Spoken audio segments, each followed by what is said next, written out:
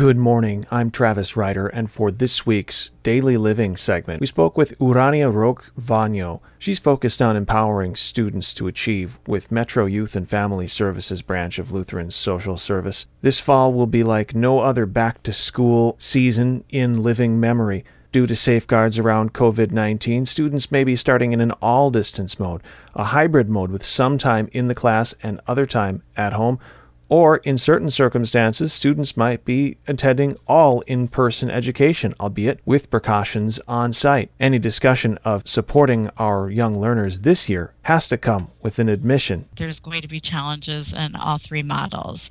The best thing that families and parents can do is think about their own family needs and see what works best for their children, and also acknowledging that when parents are making choices about how their children decide to go back to school, that we don't stigmatize or shame parents for the choices that they make, which are the best choices for their own children and their own family circumstances. Right. There's a different right answer in every household.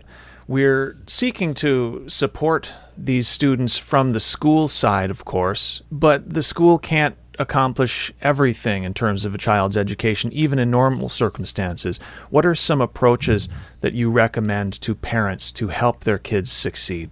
It's really important for families to try to establish a routine, and routines can look very different depending on what model is used in personal families. But setting some sort of routine and establishing expectations of children and parents, I think, is really important and helpful during this transition. I think another thing that's really important is with the social distancing that's happening is with the older students, even though there is some experience with what we call Zoom burnout. They're tired of being on Zoom and on technology, to find ways to cultivate relationships with friendships that they already have, whether it's through social media or through socially safe distance visits, however your family is comfortable.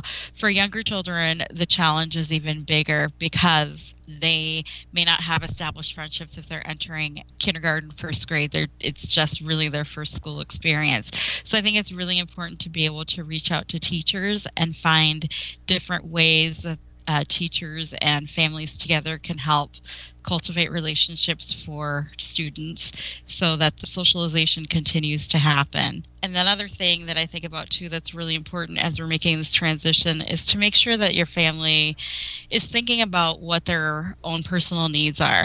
And sometimes we are so busy trying to get everything together and perfect that we aren't taking care of our own personal needs, and our mental health is really impacted during this time, being socially isolated. And so I think it's really important too that if you're noticing that you yourself as a caregiver or your child is struggling with things, that engaging a mental health provider is a really great thing to do at this time. We're speaking with Urania Roque-Vagno from Lutheran Social Service of Minnesota, works with Metro Youth and Family Services. With the likelihood that many parents will be functioning something as an adjunct teacher in the home, facilitating some distance learning, comes some difficulty in comfort with those roles. I found even with my 3-year-old that she is reluctant to accept me as a teaching guide. She just wants me to be dad, and really had a hard time with me guiding some of her distance learning that was sent home by her preschool. Any advice for parents on how to set those roles and find success? Yeah, that's a really great question. It is hard to change hats from parent to educator. And as parents, we do support our children's education, and we try to do the best that we can for our children, and they don't see us as the teacher from school.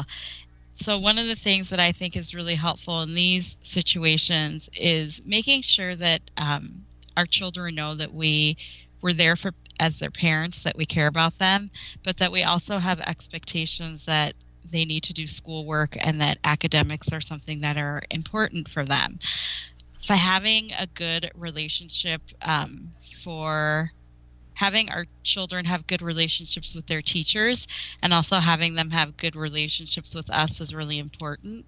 I think that helps facilitate some of some of those roles. And then also, too, it's really important for our families, for all the students, to make sure that they have somebody that they connect with well at the school, whether it's a classmate, whether it's a school counselor, whether it's a teacher, if children are on IEPs, if it's a case manager. These other adults can help support us as parents and help our students understand that when they're distance learning and when mom and dad are, or caring adult is in that role, that they need to be able to listen to them and follow through, which can be hard. So I think, having the expectation and then having support from other school staff so that our children know that that's what's expected. There's a million places to turn for ideas and advice on both parenting and learning. Do you have some suggestions on good, solid resources for parents to turn to? One of the things that we've talked about as a group is that definitely looking at the Center for Disease and the Minnesota State Health Department guidelines are good places to start to be educated about COVID-19 and what recommendations are for students returning to school or not returning to school. LSS has several programs that we support, including our kinship care services that talk a lot about how caring adults can support family members during this educational time and what they can do, and in caregivers. We've also worked a lot with our behavioral health team to address mental health issues. So Lutheran Social Services Behavioral Health has some really good insight on what we can do for self-care and taking care of the mental health of ourselves and our children.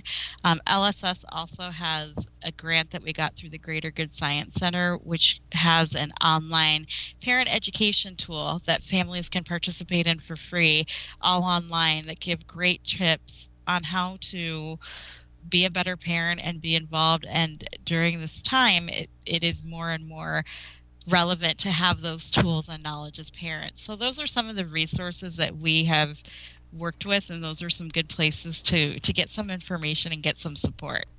So to review, we've talked about making the best decision for your family and supporting others' choices, seeking out support from school and community resources. Any other pieces to the puzzle, Urania, that we should be thinking about to make sure that we're doing the best we can for our kids in the upcoming semester? One of the most important things, too, is when the schools are sending surveys out for getting feedback, getting to know what your needs are as a parent and what you are looking to do as far as your child's education, be sure to fill those out. The district really does look at what parents are saying, and they do take in account what the parents' needs are. And when they are able to know what we need, they are able to do the best that they can to accommodate us. If we don't respond, then they assume that we're not engaged or it doesn't matter to us. And then as a parent, we can't be upset when there is a decision that's made if we didn't provide any input towards that. An especially daunting school year ahead. Thanks for the advice to all the parents out there. Urania Roque-Vanyo from Lutheran Social Services. Thank you for joining us. You're welcome. Thank you.